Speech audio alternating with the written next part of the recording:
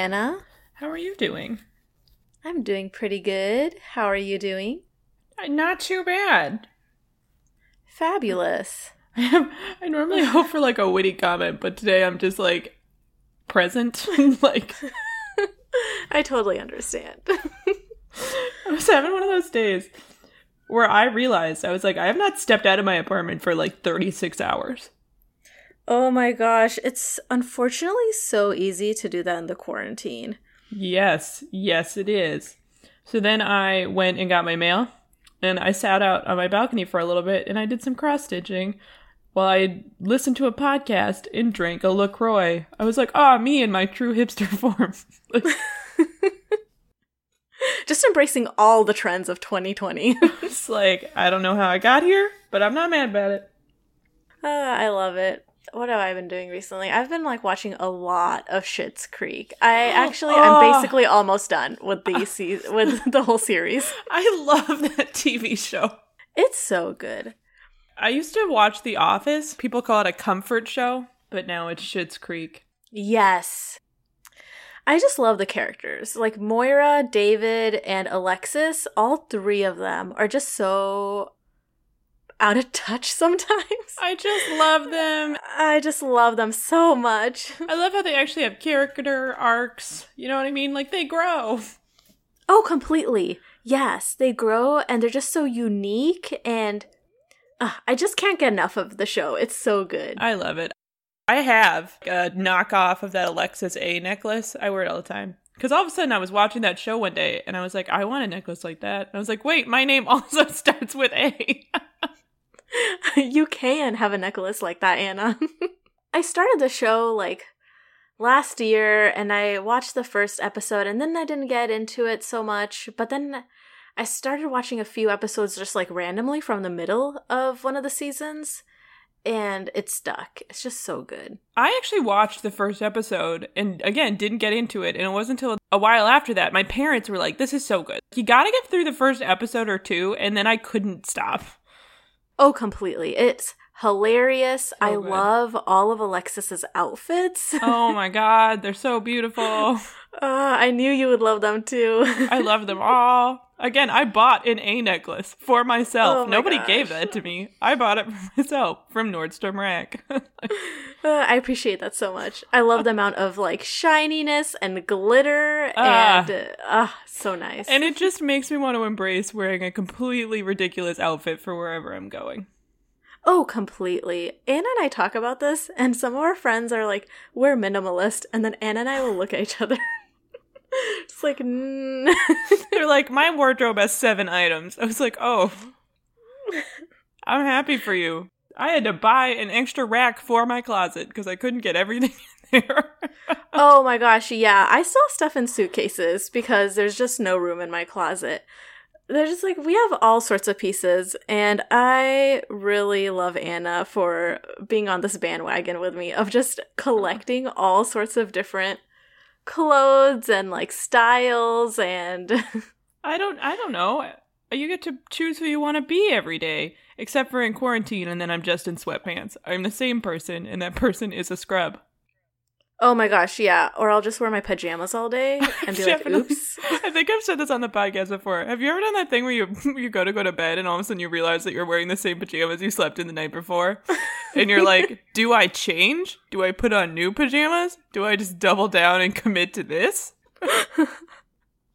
It's such a valid question. Right? Those are all valid questions. This is gross, but should I dirty other clothes? I don't know. Oh my gosh, I feel so validated right now. I'm happy I could do that for you. All right, so I finally broke down.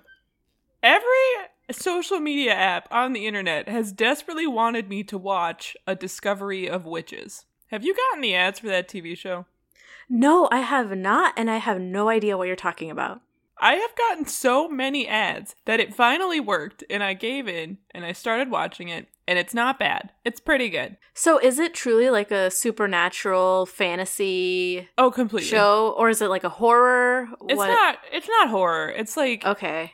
There's witches and vampires and demons, and I'm still not 100% sure what the actual demons, what their power is. I'm still not sure. 10 episodes in, uncertain. But I like it. Like, it's pretty good. I love a good supernatural TV show every once in a while. Oh my gosh, yes. I totally love fantasy. When I started reading Harry Potter as a kid and I was about to turn 11, I wrote a letter to Hogwarts really hoping that I would get accepted. That's so sweet. If only. If only. Yeah, that sounds like a fun show. So wait, what network is it on? Okay, it's on Sundance, which is, I didn't even know. I was like, the Sundance Film Festival? That's what came to mind. Right? Yeah, it has to be the same thing. But anyway, I ended up finding it on Amazon Prime. But then I didn't want to pay for it, so they do that thing where they're like, sign up for this random TV service for $5.99 a month, but you can get your first month for free. And so I was like, all right, I got to watch all 16 episodes of this in the first 30 days, and then remember to cancel this membership. I've totally done that. Oh my gosh, I've done that before with like, I really wanted to watch basketball games for the Warriors. Go Warriors. Hannah loves basketball. But I just did not want to pay. Like, I was at my parents' place and I was like, I don't want to pay for the whole like premium sports channel situation that's like $60 a month. They're expensive. So expensive. But what is your Hogwarts house, Hannah? Oh my gosh. I think, I went through the Sorting Hat situation at Barnes & Noble's, and I was a Ravenclaw. I could see that. And you're a Slytherin, Anna. I am. You told me this, and I remember. I have leaned in. As you should. Slytherins are awesome. Right? We're not all jerks. No. Some of us are just ambitious. Ambitious, cool, edgy. So edgy in the clothes I may or may not have slept in last night. No, I changed today because I worked out, so I had to change.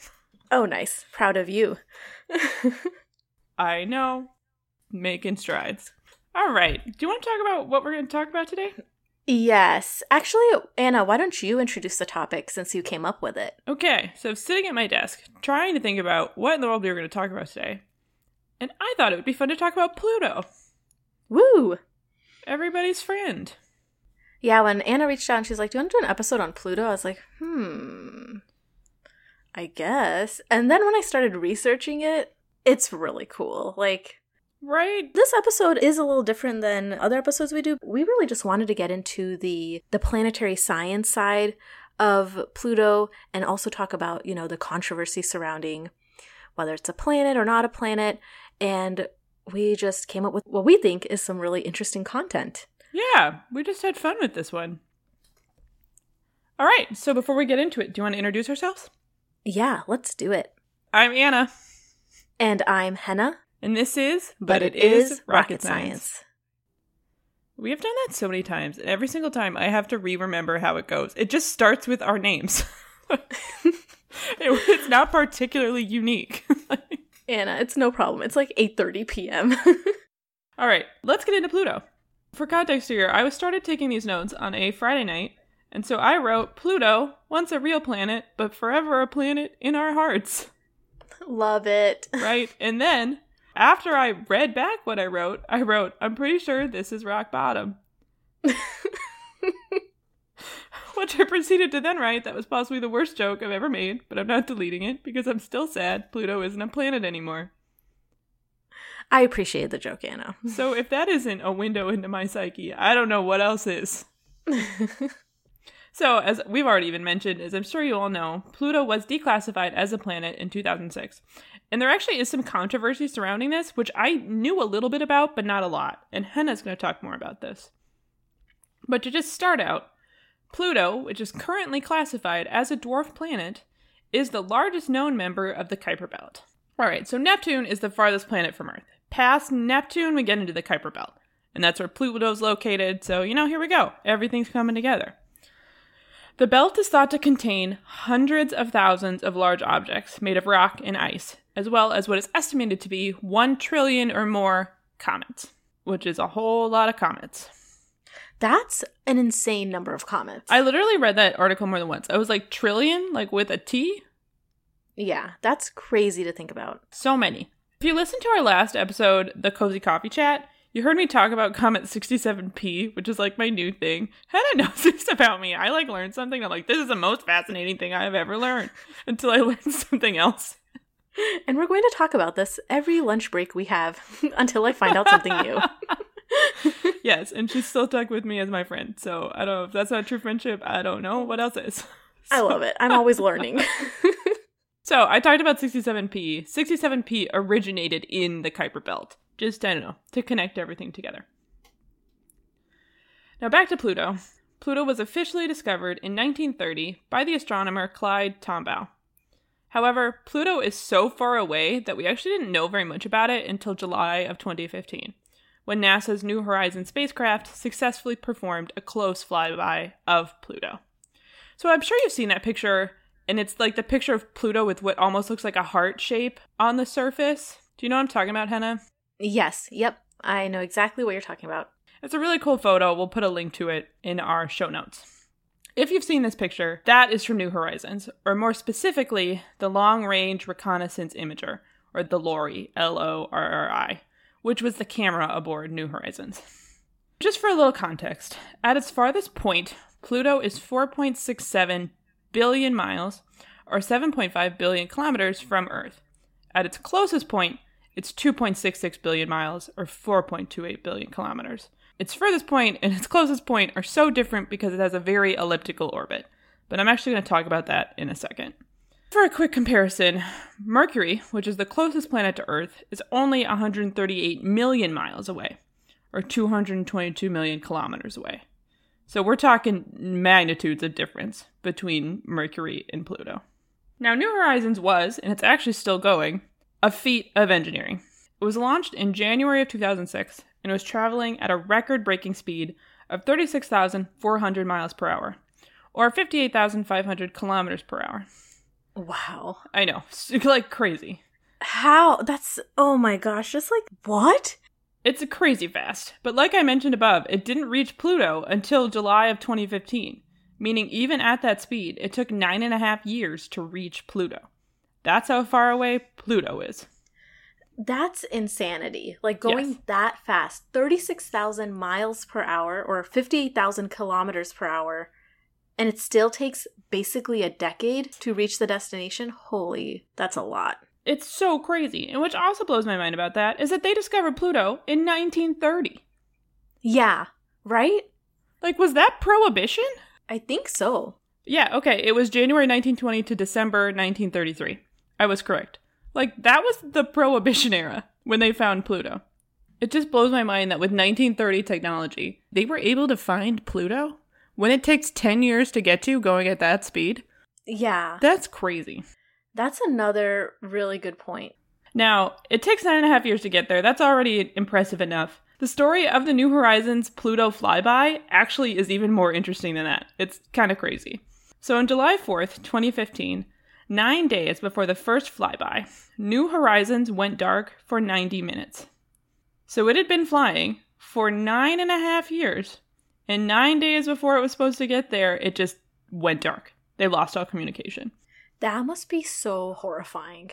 Like, could you imagine how stressful I probably would have cried. and how, like, heartbreaking that moment was? I literally just reading this, if I think about it too hard, will make me emotional. I cannot. So it did turn back on after 90 minutes, and they were able to connect with it again. But the engineers learned that it was in safe mode, which meant that the camera, or that LORRI that I mentioned, would not be able to operate. So they were going to get it all the way there and then not be able to use the camera. That's a huge bummer. Devastating. The engineers scrambled. I cannot even imagine the level of scramble that must have been. Yeah. I've scrambled. This has to be that times 1,000 or 1,000,000. So the engineers scrambled, but they were able to determine that the issue was due to an overloaded central processing unit, or the CPU. So if you hear that fancy word, I feel like they always mention that if you're ever watching like a TV show with computer hackers, they always talk about the CPU. It's the central processing unit. It's basically the primary computer. They found out something was overloading the CPU and throwing it into safe mode. So they were able to come up with a patch, upload that to New Horizons, and get it out of safe mode and back on track by July 7th. So it was essentially 3 days. That's amazing. Oh my gosh. Right? They had to fix something that was billions of miles away. And they did it, which is incredible. If mom calls me up with a computer issue and I'm not in the same room as the computer, I sometimes struggle to fix it. Oh, completely. Like, I need my parents to FaceTime what they're looking at or screen share. Yep. Like, I don't know. Thank God they were able to get that camera back on, because almost all of the information we have about Pluto is because of New Horizons. We were not even sure how big Pluto was. Yeah, that's crazy. Right? Because we found it in 1930. So it took us 85 years to figure out for sure what size it was. On July 10th, 2015, mission scientists were able to conclude from New Horizons observations that Pluto is 1,470 miles, or 2,370 kilometers in diameter. So it's actually a little larger than was initially thought. So, I don't know. I thought that was fun. Mm-hmm. And then its moon, Charon, was found to be 750 miles, or 1,280 kilometers in diameter. And then just for reference, Earth's moon has a diameter of 2,150 miles, or 3,475 kilometers. Okay, so almost 3 times the size. Yeah, it's a bit bigger. So now I could go on about New Horizons for a while. It's so cool. I was reading so many fun articles about it. But I think we should save it and just do a full episode of New Horizons so we don't cheat it of the time it deserves. So for now, I'm going to focus on Pluto. Pluto's surface has some of the coldest temperatures seen in Earth's solar system at around minus 375 Fahrenheit or 225 Celsius. I was sitting around trying to think of something that was like cold to compare. I was like, what's cold? And all I could think of was dry ice. Yeah, like what's negative 375 and relatable? I was like, I can't use ice at 32 Fahrenheit or 0 Celsius. That's not going to help us. So I was like, dry ice is cold, right? Yeah. Dry ice is negative 109 Fahrenheit or negative 78 Celsius. Pluto is 3 times colder than dry ice. That's crazy. And I did not realize that. That's like a great reference. I didn't know that either. You cannot touch dry ice with your hand. You'll get cold burns from it. Yeah. So you have to wear gloves. Exactly. Yeah, so apparently we're not living on Pluto without some safety gear for quite a while. Another fun fact about Pluto is that its orbit is retrograde. So if you ever hear that word, it just means it rotates opposite to the direction of Earth. So Pluto rotates east to west. Now, I'm going to go back to this point I made earlier about its orbit being highly elliptical. What this means is that it's not a perfect circle, but it's a wide oval. It's like you took a circle and you squished it. For Pluto to complete one orbit around the sun takes 248 Earth years. So 1 year on Pluto is 248 years on Earth. That's crazy town. That is a long time. Pluto will never complete an orbit in the lifespan of one person. Right. Like you would not have a birthday on Pluto. You would not. Oh, I didn't think about it that way. That's sad. What also is really interesting about Pluto's orbit is that it is so elliptical. For a period in its orbit, it is closer to the sun than Neptune. So you know that I feel like this gets burned into your brain in grade school, Mercury, Venus, Earth, Mars, Jupiter, Saturn, Uranus, Neptune, Pluto as the planets being distanced from the sun? Yep.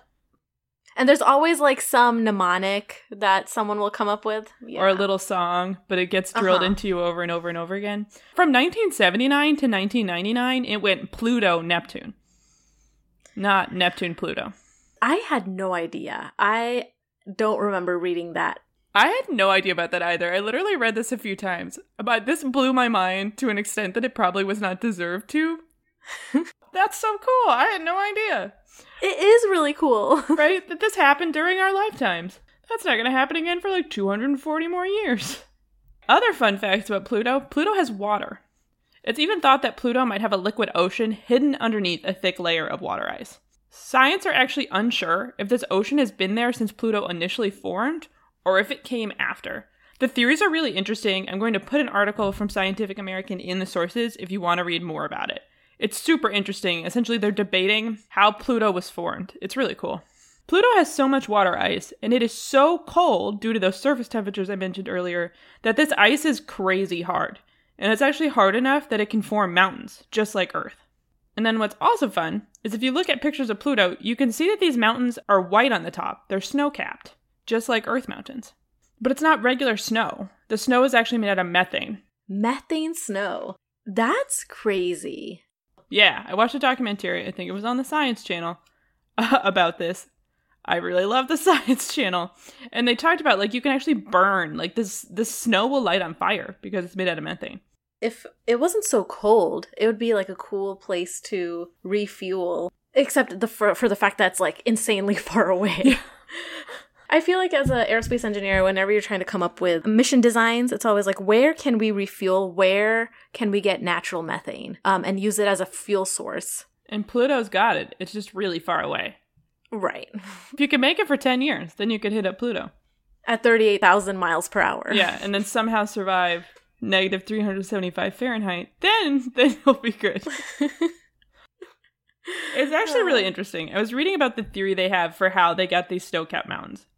So on Earth, there is snow at the top of mountains because both atmospheric and surface temperature decreases the higher you go up. So when you're hiking up your mountain, you get to the top, it's really cold at the top of the mountain compared to the bottom. So what happens is, when humid air comes up on a mountain, it blows up the slope. And so you have this really wet air. It blows up the slope from this warmer temperatures on the bottom. It gets up to the cooler temperatures on the top, and it condenses, and it creates clouds and snow. That makes sense. Yes, that was very simplified, but I think a good description. However, this isn't true for Pluto. On Pluto, the atmosphere is heated by the sun. I'm assuming this is because Pluto has no ozone. Meaning, temperatures rise as altitudes increase.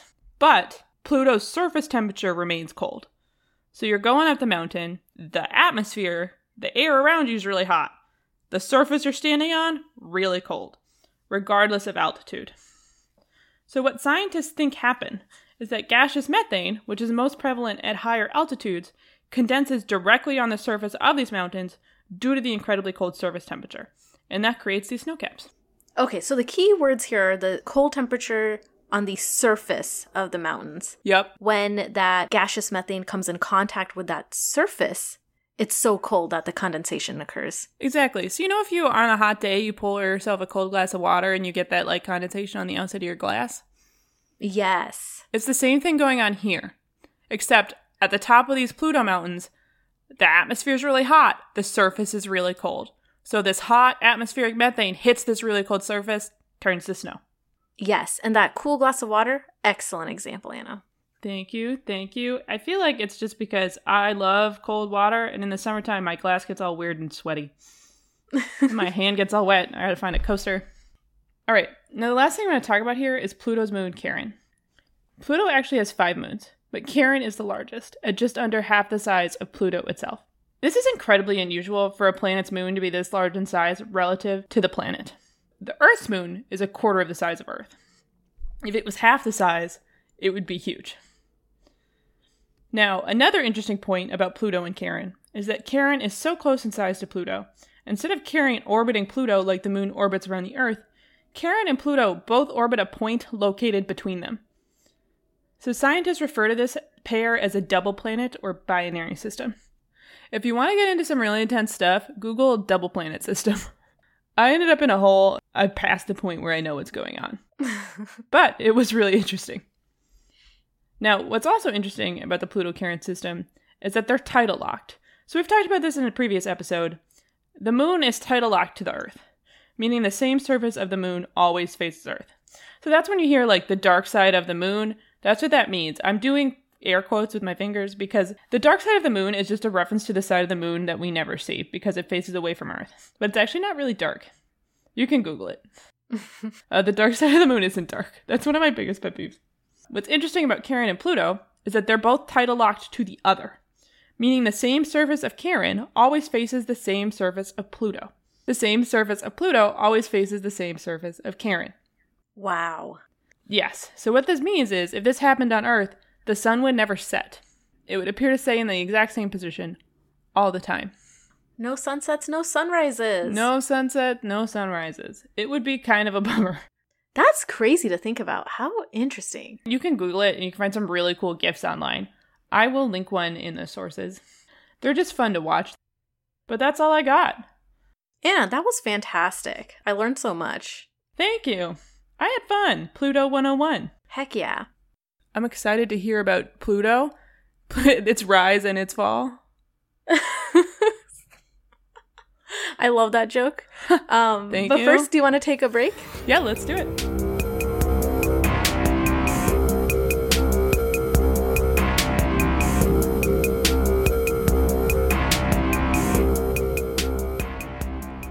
Welcome back, everybody. So this is the second time we're going to have to do this minute because my headphones died and then I had to get a new pair. I didn't even get the low battery warning. They just turned off. Yeah, but luckily we hadn't recorded too much, so... No. All right. I am so ready to hear about Pluto's history.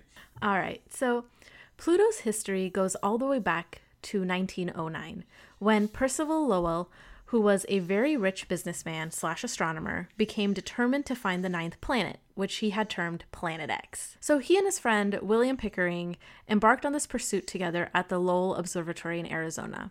So you may have guessed from the name that Percival had something to do with this observatory. He actually founded the Lowell Observatory a few years prior to starting the search for Planet X. I don't know what it's like to be like, I want to find the ninth planet, so I'm going to found an observatory. Right? That is just so many levels above where my current life is. But Same. Sounds really cool. We're just trying to get to Peloton status here. I need a car wash. I have needed a car wash for like 2 months and I still haven't done that. So, Oh my gosh. so I'm definitely not finding an observatory anytime in the near future. gosh, Founding yeah. an observatory. The Peloton remark I made was Anna and I were complaining about how we're not at Peloton status No. on one of our previous episodes. I have a Schwinn bike and I really, really like it. But one day I'll day. get a Peloton. All right, so back to Pluto. Before I dive any further into the history of this planet, I wanted to establish our historical footing. So what I mean by this is I just want to provide some information about what else was going on during this time. Yay. I was inspired by you, Anna. Anna's done this in our previous episodes. Oh my god. To be very transparent here, I do this A, because it's interesting, but B, also because I normally have to look it up for myself because I'm so bad at remembering anything about history. Oh my gosh, I can totally relate to that. So I was like, might as well throw it in the podcast because I don't know either. The few times I remember historical facts, I just become embarrassingly proud of myself. Yeah, the fact that I got that 1930 was prohibition, I'm still happy about that. I'm impressed too. Thank you. Okay, so let's establish this historical footing. So back during this time, something that I found out was that battery-operated switchboards were a very hot invention. So this was in the early 1900s, late 1890s. So what's a battery-operated switchboard? Well, when the telephone came out, at first only 2 people could connect with each other until these switchboards were invented. And then these switchboards were operated by men and women who were called operators. These operators would answer calls and then manually direct the call to the intended receiver by physically unplugging and plugging in cables into the switchboard. So yeah, cell phones definitely feel like a luxury item now when you think about that. Yeah, you would literally call an operator and can be like, can I talk to so-and-so? And then they would physically move a thing. Oh yeah. And some of these switchboards were like floor to ceiling, and operators would be climbing ladders to move some of these cables. It's nuts. It was mostly women. Yeah, it was a lot of women, and it was like men at first, and then I actually read this in one of the articles I was looking at. Apparently men were not very personable over the phone and could not get it together. And so then they started hiring more women. I didn't realize that's why they hired women, because they were disappointed with men's attitude on the phone. Yeah, I mean, I read that somewhere. Don't know if it's entirely true, but... That's funny. I'm into it. Also during this time, another fun fact, well, not a fun fact, it's actually a pretty sad fact, is that Mount Vesuvius had erupted, causing destruction in Italy. And then also during this time, Coca-Cola was sold in bottles for the first time. Wow. What a very diverse time. Yeah, exactly. A very diverse time. Okay, so back to Pluto. So Lowell and Pickering continued searching for Planet X, and they recorded possible coordinates for the ninth planet. The initial hardware that was used for the search included a reflecting 42-inch, which is 110 centimeters telescope, along with a small camera. They hired a team of computers that was led by Elizabeth Williams, who was a physicist who had recently graduated from MIT. So she was about 22 to 24 years old. Whoa. And she was leading the search, or she was leading the team of computers. That is incredibly impressive. I actually Googled her and found her thesis online. And back then, You were not typing theses. Like, I forgot you had to handwrite your No. 80-page thesis, and hers was just written in this beautiful cursive, and there were just pages and pages of handwritten formulas. I forget about that. Every time I make a plot in Excel, I'm like, people had to do this. By hand, yeah. Isn't that crazy? Yes. Wow. Even more impressive. So she and her team worked on calculations of possible locations that Planet X could possibly be found in. Research for Planet X continued until Lowell passed away in 1916, but the Lowell Observatory had photographed Pluto without realizing it in 1915. They had assumed it was a star, and they had Wow. overlooked it. Yeah. After Lowell died, the search for the planet was put on hold until 1929, when the director of the observatory at the time hired 23-year-old Clyde Tombaugh, who Anna mentioned earlier, and Clyde was tasked with continuing the search for Pluto. And his process for the search involved taking pairs of pictures of the night sky and then comparing them to determine if any objects had shifted in the images. He did this using a blink comparator, which is a tool that would switch two images back and forth very quickly so the viewer could immediately tell if an object had moved. Oh, interesting. Yeah. This kind of reminds me of going to the optometrist for a vision exam, and then they switch really fast between image A and image B, and you're supposed to tell them which one is Oh my God. less blurry. Yes. And I'm like, I don't know. They both look the same. When is this going to be over? Yeah. Or like a flip book. You know what I mean? Where you like Yes. you do an animated flip book. That's a good one too. Blink comparators are no longer used today. We now use algorithms to analyze images and pick up the slightest of differences with higher levels of precision.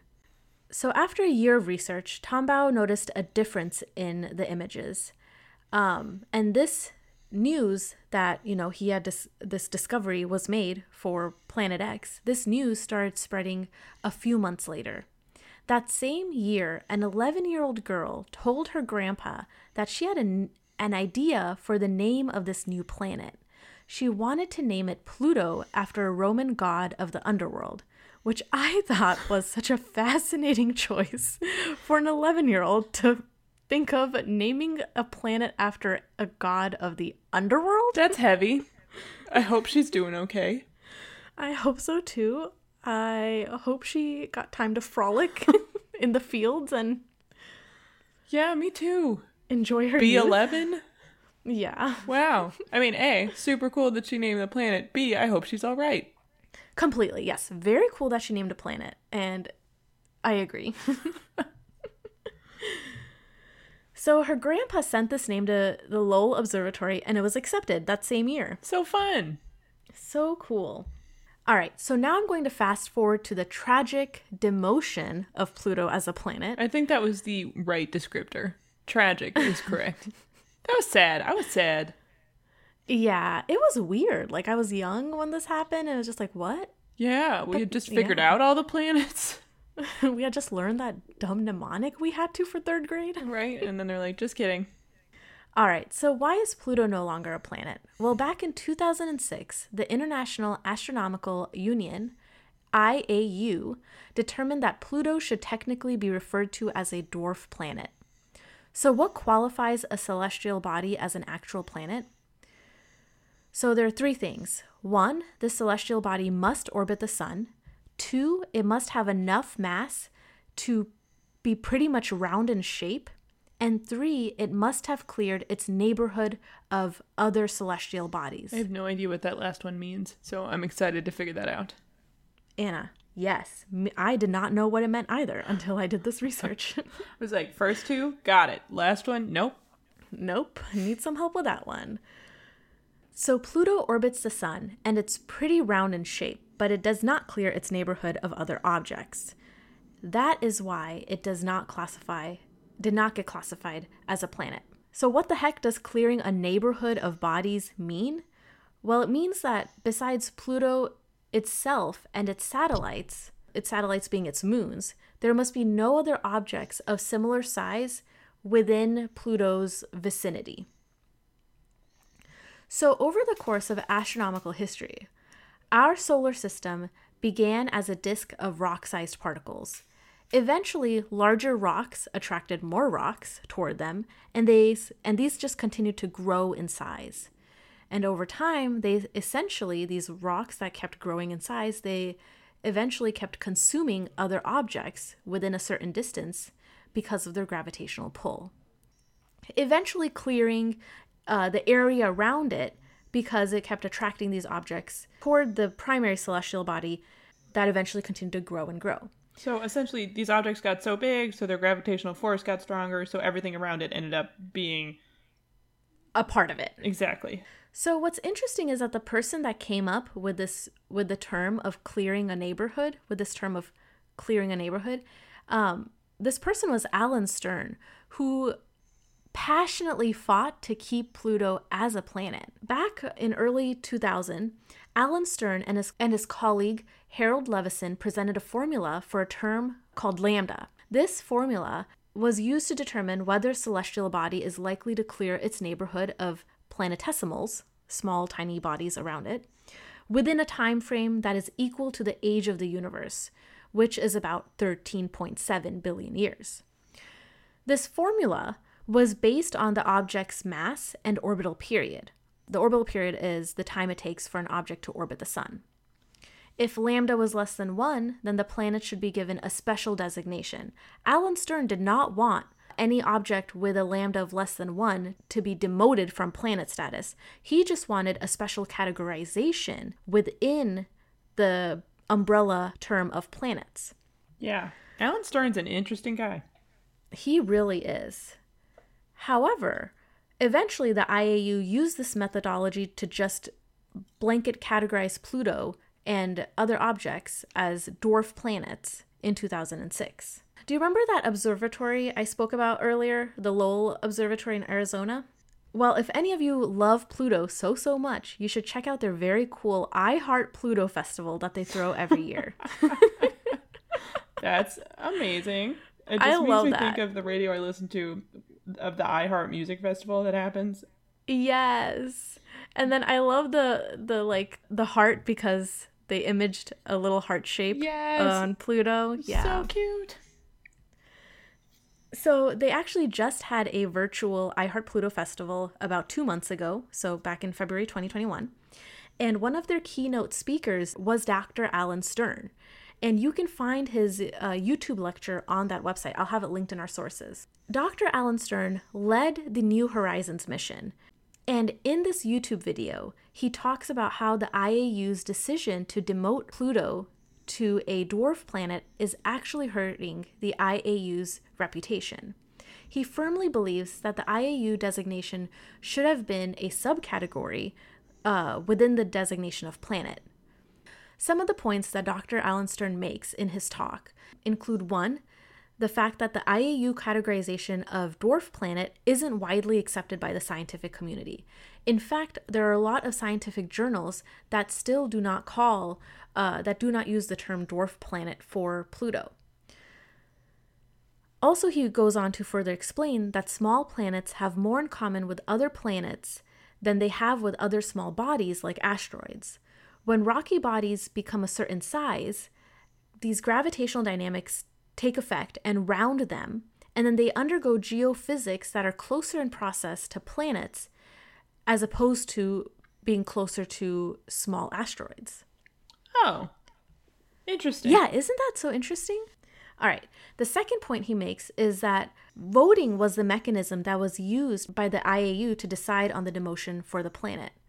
And while he finds this problematic, he said that quantum physics isn't voted on. Scientific classifications, he believes that scientific classifications should not be determined by voting. He goes on to make a point that if you had a room full of scientists and they called the sky green, it does not make the sky green. And he believes that this sort of approach to scientific classification makes science more political. Makes science political when it shouldn't be. I have not seen this talk, and I now very much want to see it. It was very engaging. I'm excited. I'm going to watch it. The third point I pulled from this YouTube video, from this lecture, is that he goes on to play a clip of Neil deGrasse Tyson, and the clip is an audio of Neil deGrasse Tyson saying in quotes, if dwarf planet is a category of planet, I have no problem with that. Basically, Neil deGrasse Tyson is also on board with Alan Stern's position of calling Pluto a dwarf planet, but the term dwarf planet being taken as seriously as the term planet is taken as. That's Alan's platform. We're on first name basis now. His platform is not that Pluto is not a dwarf planet. It's that dwarf planets should not be classified differently than planets. Like, dwarf planets are still planets. And so there are some scientists who argue that if we call Pluto a dwarf planet, then there are a bunch of other things that also qualify as dwarf planets. And I think we should classify them as dwarf planets. Like, if they exist out there and they don't fit in comets, it makes sense to me to call them dwarf planets. However, I have not done a ton of research into this. And so this is something I'm saying right now, but it is something I want to research further to get a better formed opinion about. Yeah, I'm in the same boat as Anna. I do believe that I need to do more research on the terminology to have a more well-informed opinion. All right, Anna. Well, that's all I have. That was awesome. Thanks, Anna. Do you want to tell everyone where they can find us? Yeah, definitely. So you can check out our website, butitisrocketscience.com. That actually has a Contact Us tab if you want to shoot us a message. If you have ideas for future episode topics, if you just want to say hey. We also sell merch on our website. I'm super biased, but I love our logo. We have tote bags, coffee mugs, t-shirts. If you like our logo and you want to buy some merch, check out our website and go to the shop tab. We can currently only ship to the US and Canada, but if we get enough interest, maybe we can open it up. And then you can find us on Twitter at butitisrs. You can find us on Instagram at butitisrocketscience. And then you can find our podcast on your favorite podcast streaming services, Apple Podcasts, Spotify, iTunes, Podcast Addict, Stitcher, all the good ones. If you enjoyed listening to this, leave us a review. It would mean a lot to us. All right. Let's get into our sources. Okay, you want to go first? Yes, I'd love to. All right. So I used a NASA.gov article about Pluto. It was an overview about Pluto.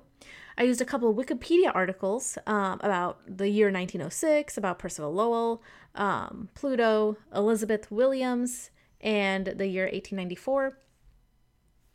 I referenced the website iheartpluto.org for that festival I mentioned earlier.